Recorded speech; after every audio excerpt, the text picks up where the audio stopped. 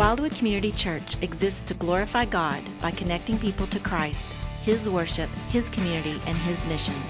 To contact us or for more information, see our website at wildwoodchurch.org. Well, good morning, everybody. Hey, I'm glad we've got the opportunity to be together today and to look into God's Word. We are in the tail end of a series that we began a few weeks ago on the initial phases of Jesus' ministry. A series that we've called Foundations, the groundwork of a gospel movement. And we've looked at Matthew chapters 3 and 4 in the foundational events at the beginning of Jesus' ministry. We've seen John the Baptist, who went before him as the forerunner in the spirit and the power of Elijah. We've seen Jesus' baptism in the Jordan River. We've seen his temptation in the wilderness. And today we have come to Matthew chapter 4, verses 12 through 25, where we will examine and look at his first message and the first actions that he did as his public ministry launched.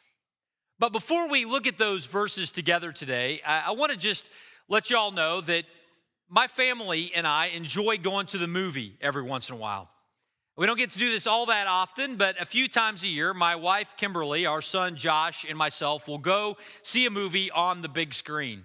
And when we have the opportunity to go and see a movie on the big screen, we always want to make sure that we get there early.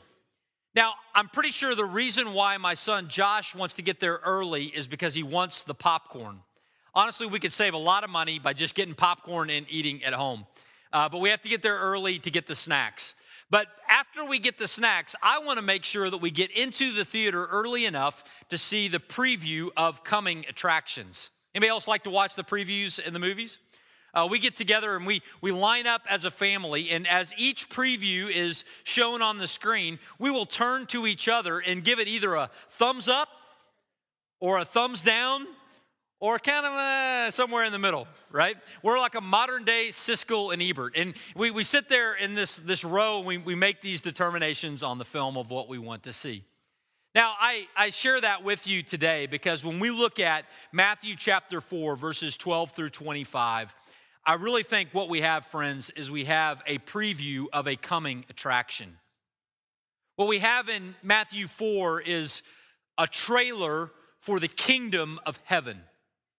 What will it look like when God's reign is established on the earth? We get a hint, a preview of that coming attraction in the early days of Jesus' ministry.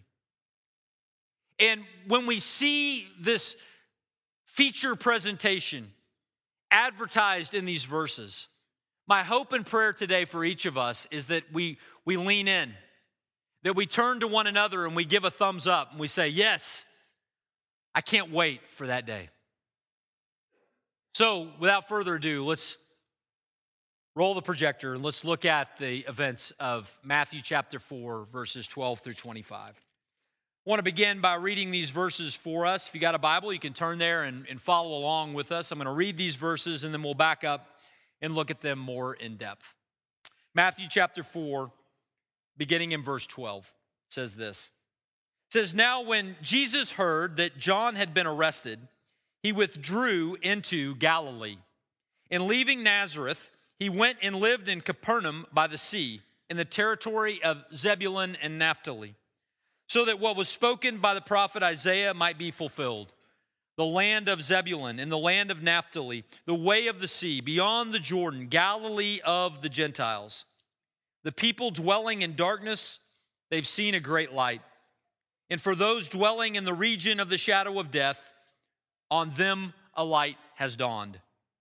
From that time, Jesus began to preach, saying, "Repent, for the kingdom of heaven is at hand."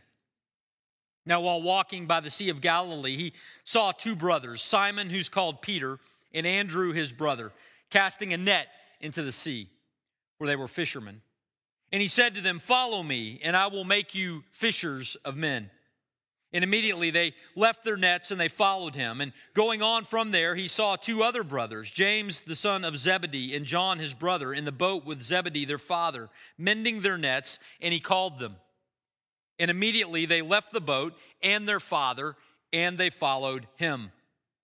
And he went throughout all of Galilee, teaching in their synagogues and proclaiming the gospel of the kingdom and healing every disease and every affliction among the people.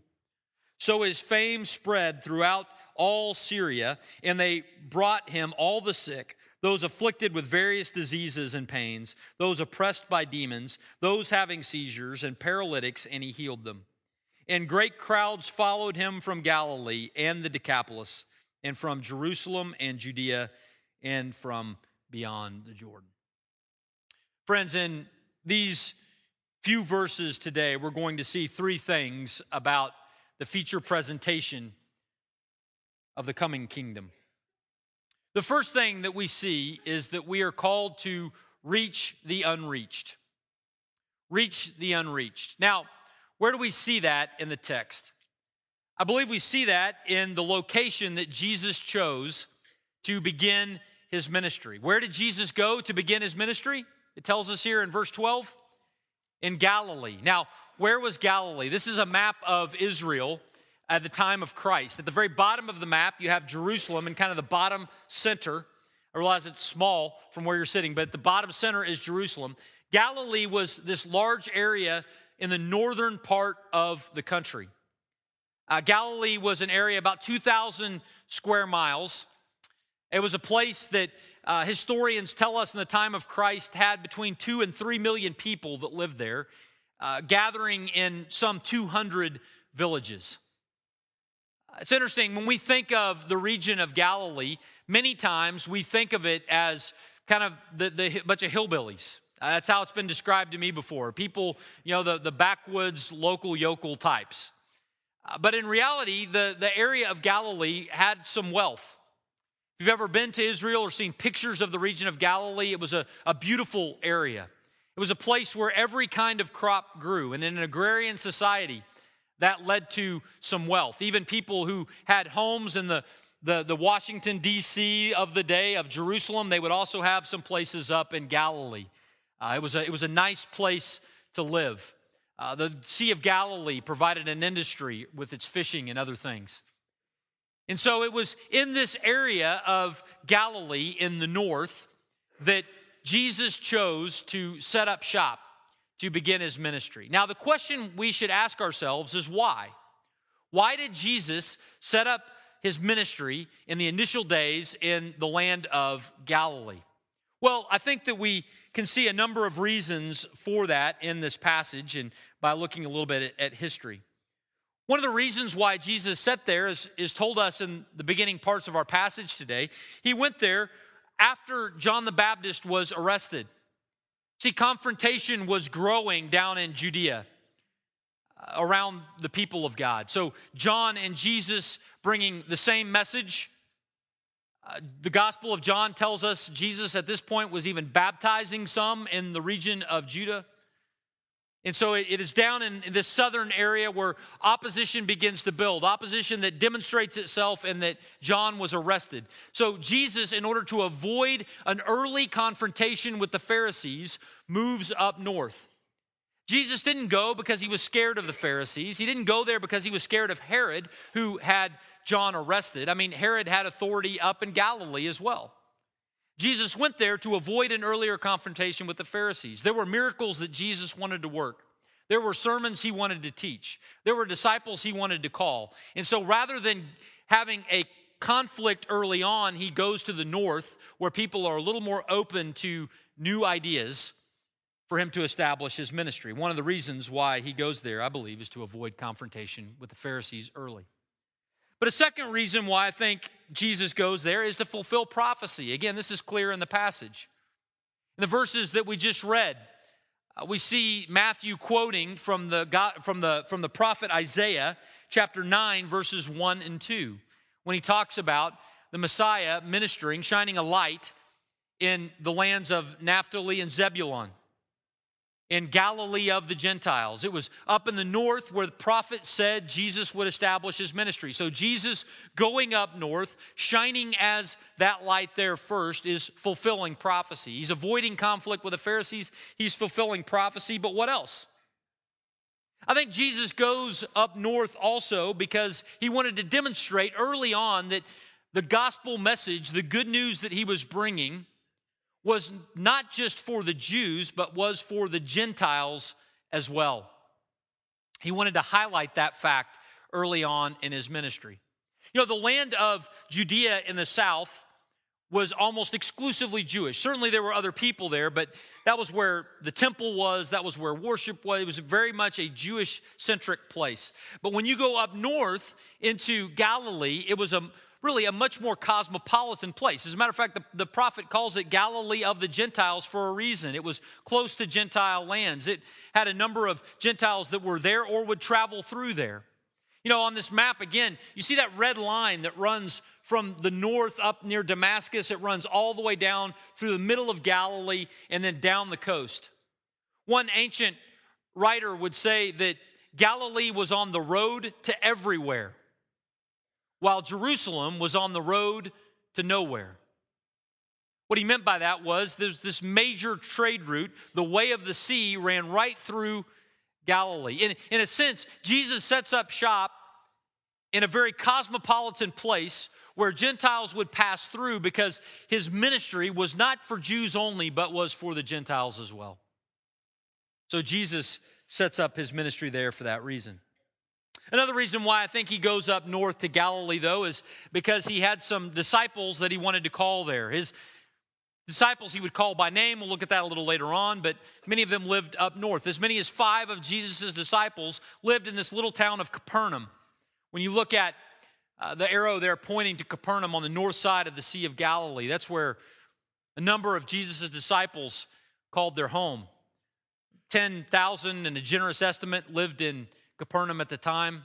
5 of them become Jesus' disciples, including the writer of this book, Matthew.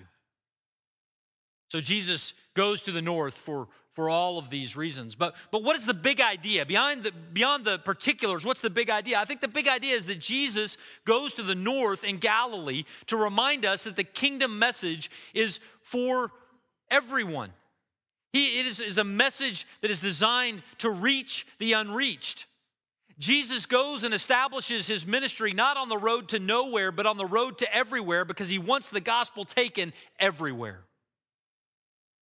Friends, as I think about the implications of that, it makes me very excited to be a part of Wildwood Community Church. Because, friends, we are on the road to everywhere. I don't know if you've ever thought about that, but we are on the road to everywhere. Think about the 2 largest industries we have around us, 2 largest employers, 2 largest gatherers of people. Just a few miles from us is the University of Oklahoma, where every year thousands of people are drawn to that place. They're here for a season, and then they go everywhere. Just up the road from us is Tinker Air Force Base. People come there from all over the United States, and they're here for a time, and then they go to the world. What a strategic place for us to be in Norman, Oklahoma, between these 2 big engines, where we have the opportunity to be on the road to everywhere and to share the good news of Jesus Christ in this place. Why do we have a college ministry? Why do we connect with families up at Tinker? It's a privilege we have as a church. It's consistent with the heart of God. We're on the road to everywhere because Jesus wants through us to reach the unreached. You know, just a few weeks ago and on this stage, Stan Harwood was with us.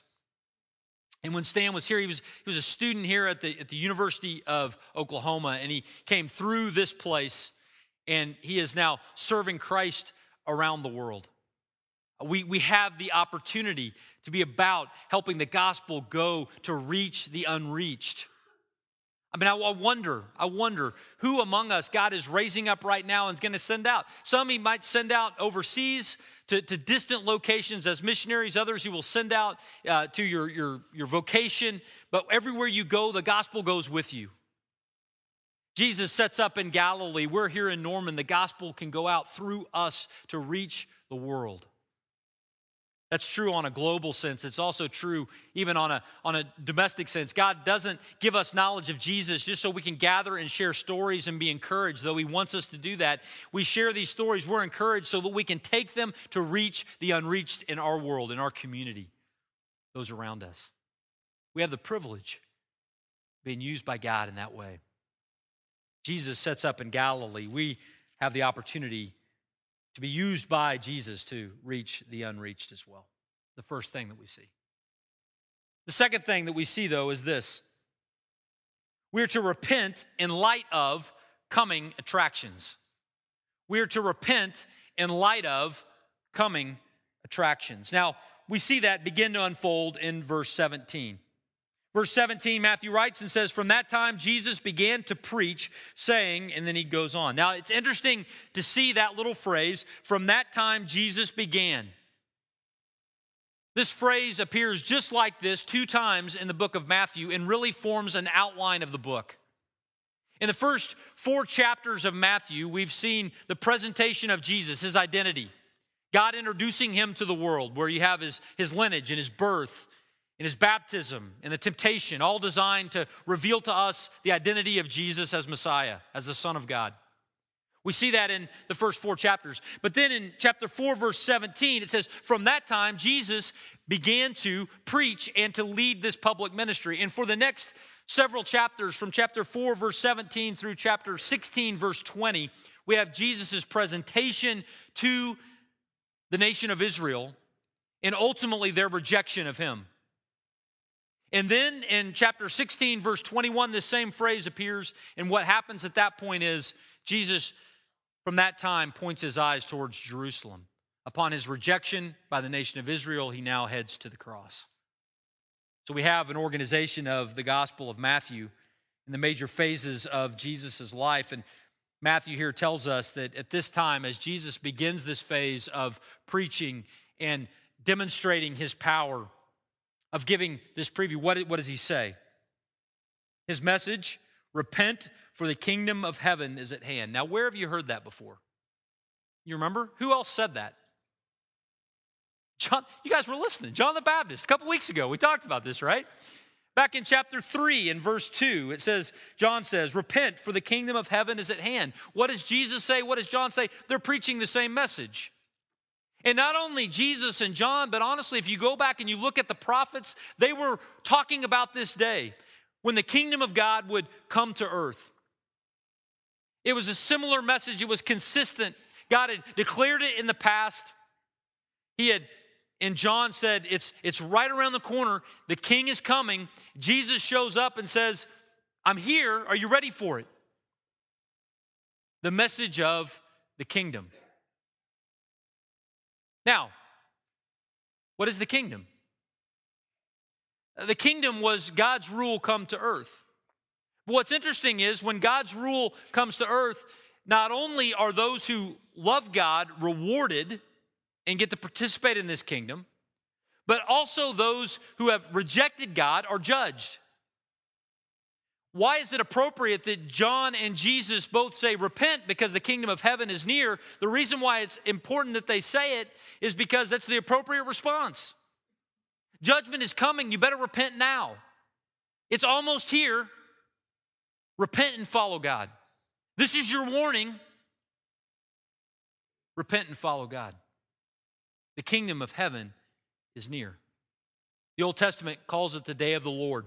We looked at this a couple of weeks ago. It was judgment that would come, and it is blessing that would come.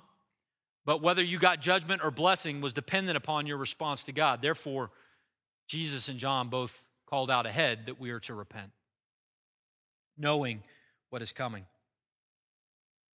Not only do we see this announced, but Jesus begins to give us that preview of coming attractions. Jesus is going to begin to demonstrate what the kingdom of God will be like so that people would long for it, that they would understand what he was offering, that his claims were not just some vain words, but that the kingdom was really at hand. As a matter of fact, the disciples, after all of their ministry with Jesus, they were so excited for the initiation and the inauguration of this that in the book of Acts in chapter 1, verses 6 to 8, their last words to Jesus were this. "So when they had come together, they asked him, 'Lord, will you at this time restore the kingdom to Israel?' And he said to them, 'It is not for you to know times or seasons that the Father has fixed by his own authority, but you will receive power when the Holy Spirit has come upon you, and you will be my witnesses in Jerusalem and in all Judea and Samaria and to the ends of the earth. What that lets us know is that the kingdom has not yet been inaugurated on this earth. The disciples were saying, is it now? And Jesus says, no, not now. You've got a job to do. I'll empower you for that job until it comes, but it's not now that it's here. So what happened? The kingdom was near. Jesus was talking about it, but it wasn't fully inaugurated. What happened? Well, the Jewish people rejected their Messiah. And so Jesus leaves. But what he lets us know is that when he comes back, at the time his Father has appointed, the kingdom will come with him. So we who sit at this point, it's an appropriate message for us to, in this day, repent. But we're to repent in light of events that Jesus gave us a preview of in his ministry. Look at what it says of Jesus' ministry beginning in verse 23. It says that Jesus went throughout all of Galilee, teaching in their synagogues and proclaiming the gospel of the kingdom. But look at what else it says. It says he was healing every disease and every affliction among the people. Can you imagine that? He's healing every disease, every sickness. There's nothing too strong for him. Somebody comes with terrible cancer, they're healed. Somebody comes who's never seen, and they see. Somebody's come and they've never spoken, and they speak. They've never walked, and they jump. Jesus is interacting with those who are oppressed by demons, and suddenly they are freed. Amazing, this preview of the coming attraction of the kingdom of God as Jesus begins to do these miracles. And so because of that, it's no surprise, verse 24 says, so his fame spread throughout all Syria. Yeah, no kidding, right? Somebody's doing all that would certainly make the headlines. It says, so they brought him all the sick and those afflicted with various diseases and pains, those oppressed by demons, those having seizures and paralytics, and he healed them.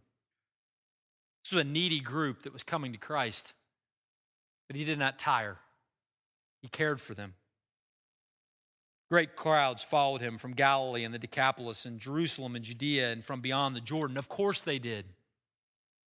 People flocked to Jesus because as he was demonstrating his power, he was giving just a glimpse of what it will be like in the kingdom. It'll be like that, but better.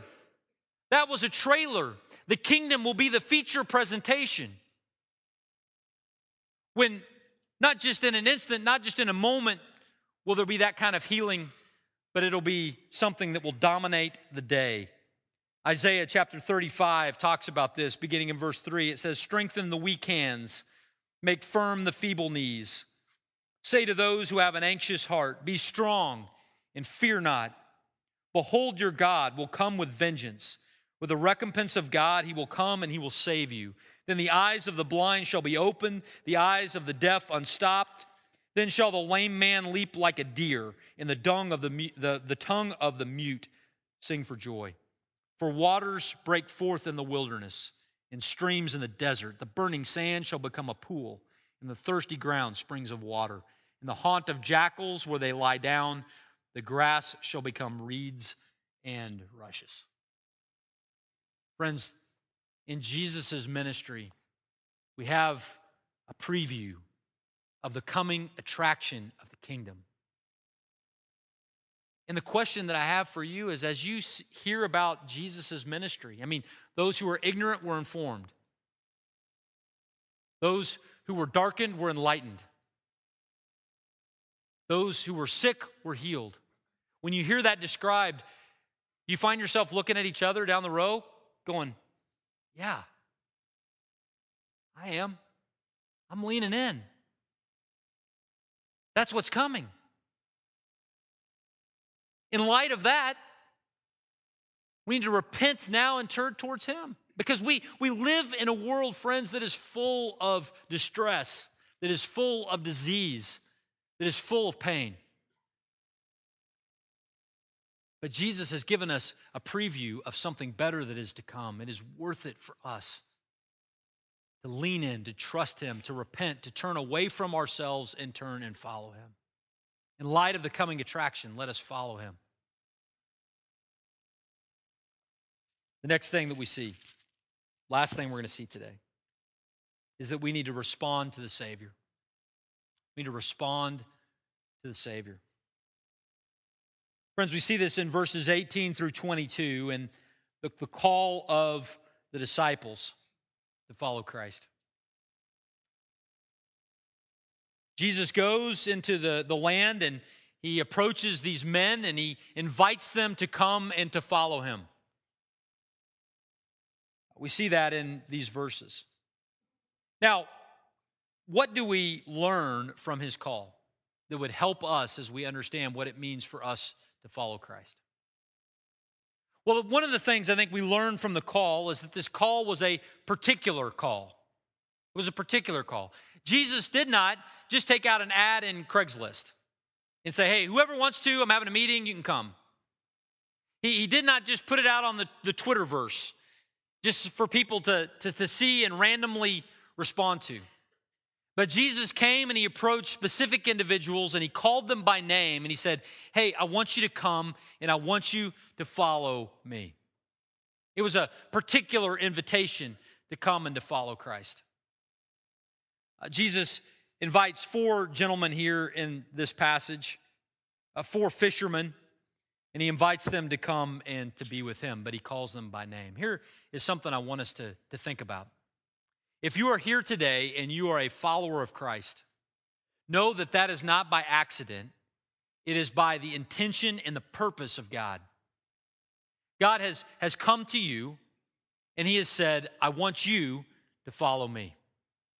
He's come and he said, Sam, come on, follow me. He's come and said, Cheryl, come on and follow me. Martha, come on and follow me. Just as Jesus called the disciples, so Jesus calls the followers of himself personally and intentionally to come and to follow him. And if you're here today and you didn't walk into this place a Christ follower, but as we've been talking about the light of the coming kingdom and the hope that is found in Jesus, if you find your heart leaning in, know that that's not my voice you're hearing, but it's Christ who is speaking to you today saying, come on, let's go. It's a particular call that Jesus gives. The second thing that we see as we observe this call is the immediate response of those who heard it. The immediate response of those who heard it. It says that Andrew and Peter hear the call of Christ and immediately they followed him. James and John hear the voice of Jesus and they immediately follow him. Now let me ask you, does that seem weird to you? I mean, be honest, is that a little strange? I mean, somebody just walked, when you read it in Matthew's gospel, it sounds as though the very first time these men ever saw Jesus, the only thing they ever knew about him was this guy walked by and he said, follow me. They left everything and they followed him. I mean, that seems amazing, right? Well, it's also not historical. That's not really what happened. Because Matthew in his gospel has a year gap. The events of Matthew chapter 4, verse 11, the end of the temptation, and the events of Matthew 4:12, Jesus setting up his ministry in Galilee, there's a year in between those two events. Matthew didn't include it because under the inspiration of the Holy Spirit, it's not relevant to what Matthew wanted to say here, what the Spirit wanted to communicate through him. If you want the story of what happened in that year, you have to turn back to the Gospel of John. And in John chapter 1 through John chapter 4, you have the events of that year between the temptation and the beginning of Jesus' ministry in Galilee. And what you see in that time is that Jesus began to get to know Andrew and Peter. Andrew's hanging out. He hears John the Baptist, somebody he trusts, somebody he knows, say, hey, that's the Messiah. That's the Son of God who will take away the sins of the world. And Andrew goes, that's pretty amazing. And he goes back and he gets his brother Peter and he brings him to Jesus. And he said, hey, this guy, let's get to know him. Let's spend some time with him. And over a year's time, a relationship develops between Andrew and Peter and James and John and Jesus. So that when Jesus shows up on the scene, and invites them to follow him, they listen and they go. But it wasn't out of left field. It was in the midst of a relationship. Now, here's where this connects with us. Friends, if you are following Christ, there was a point where that journey began. There may have been a period of time like these men where you began to gather information about Jesus and you were curious, and it might have been over a summer, it might have been over a year, it might have been over several years, but there was a point in time where you were just getting acquainted. For me, that was my growing up years all the way specifically into my sophomore year of high school. I was just kind of getting to know Jesus a little bit. I was learning some stories, I was hearing some things. But it wasn't until Easter Sunday of my sophomore year in high school that I had that moment where Jesus said, not in an audible way, but it came clear to me in Scripture, to follow him meant to leave trusting in myself and instead to follow him. And at that point, my journey began anew in following Christ. And friends, if you're here today and you've just been checking out Jesus for a time, maybe today is the day that Jesus is saying, follow me, and you have that as your day as you go and you follow him. For others of us, you can remember that time, right? You can remember the time when you decided after checking out the claims of Christ that you're going to follow him, and that was your day. For Andrew and Peter, James and John, there was a day that they followed Christ. Ultimately, it's an immediate response, but often it fits in the context of a relationship that has been cultivated. The next thing that we see is that they were called to respond to a person and not a program. Jesus says to them, follow me. He doesn't say to them, follow this book, follow this pamphlet, follow this program, go to this school. He says, follow me. Follow me. He's inviting them into relationship.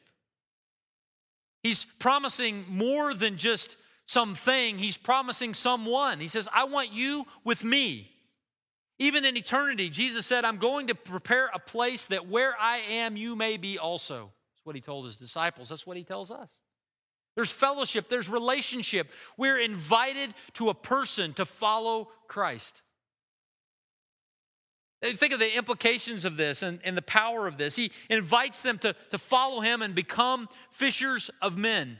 There are some in this room that are extroverts, and that's not very, that sounds fun. There are others of you who are introverts, and you're going, that's the most terrifying thing I've ever heard. We're invited not to just a program of being a fisher of men. We're invited to a person who's going to be fishing and wants us to join him. We get to go and be with him. We're invited into a relationship. I don't think that the disciples would have passed a theology test at this point. They didn't know everything about Jesus. Sometimes people don't come to Christ for a long time because they feel like they need to know everything. They need to have every question answered. The disciples did not have every question answered, but what they knew was who had the answers. And they said, Jesus, we will follow you. Based on what we know, I'm going to trust you and follow you, and you can fill in the blanks as we go. Jesus invites us into a relationship with a person, not just a program. Next thing that we see, this call demands a radical reorientation that comes with a cost. For whatever it looked like for these men, they were fishermen, but them following Christ involved them changing their lives. It involved them turning from what they were doing to who they were now going to follow. Donald Hagner in his commentary on Matthew says this. It says, the call of God through Jesus is sovereign and absolute in its authority. The response of those who are called is to be both immediate and absolute, involving a complete break with old loyalties. The actual shape of this break with the past will undoubtedly vary from individual to individual, but that there must be a fundamental radical reorientation of a person's priorities is taken for granted. When we follow Christ, we turn from ourself and our ways and we turn to him and we say, we're going to follow you. That's not declaring our perfection. It's declaring our direction, our allegiance. Who are we following? Who are we trusting? Is our life ultimately centered on us or is it centered on him? The disciples followed. They turned. There was a radical reorientation and it came with a cost. Andrew and Peter, they left their boat. They left their business. James and John, they left their father Zebedee. They left their boat. There was a cost that came along with it, but they followed him. And as we follow Christ, there are things that we have to leave behind as we follow him. It's impossible for us to be the Lord of our lives and Jesus to be the Lord. We cannot serve two masters. Who are you going to follow, yourself or someone else? We follow Christ. We're to turn and to orient our lives around him, to follow him. And yeah, it comes with a cost. There's some things that we'll leave behind. But here's the thing, friends. It is always worth it to follow Christ. It's always worth it. Let me ask you, was it worth it for James and John to leave Zebedee in their nets? I mean, think about it. Was it worth it? Somebody say yes. Hey, thank you. You didn't realize we're just a long ways into this message. Just want to make sure you're listening. Yes, it was worth it. It was worth it for them to do so. Now, we can say that because we have perspective beyond that day. I promise you, human nature being what it is, there were those in that day who watched what was transpiring that thought, he's crazy. What are they doing? What are they doing leaving this a successful business and dad and going and doing that? In the day, it is hard for us to see. Think about this. Most good investments can look crazy at the time, or they might not be fun at the time.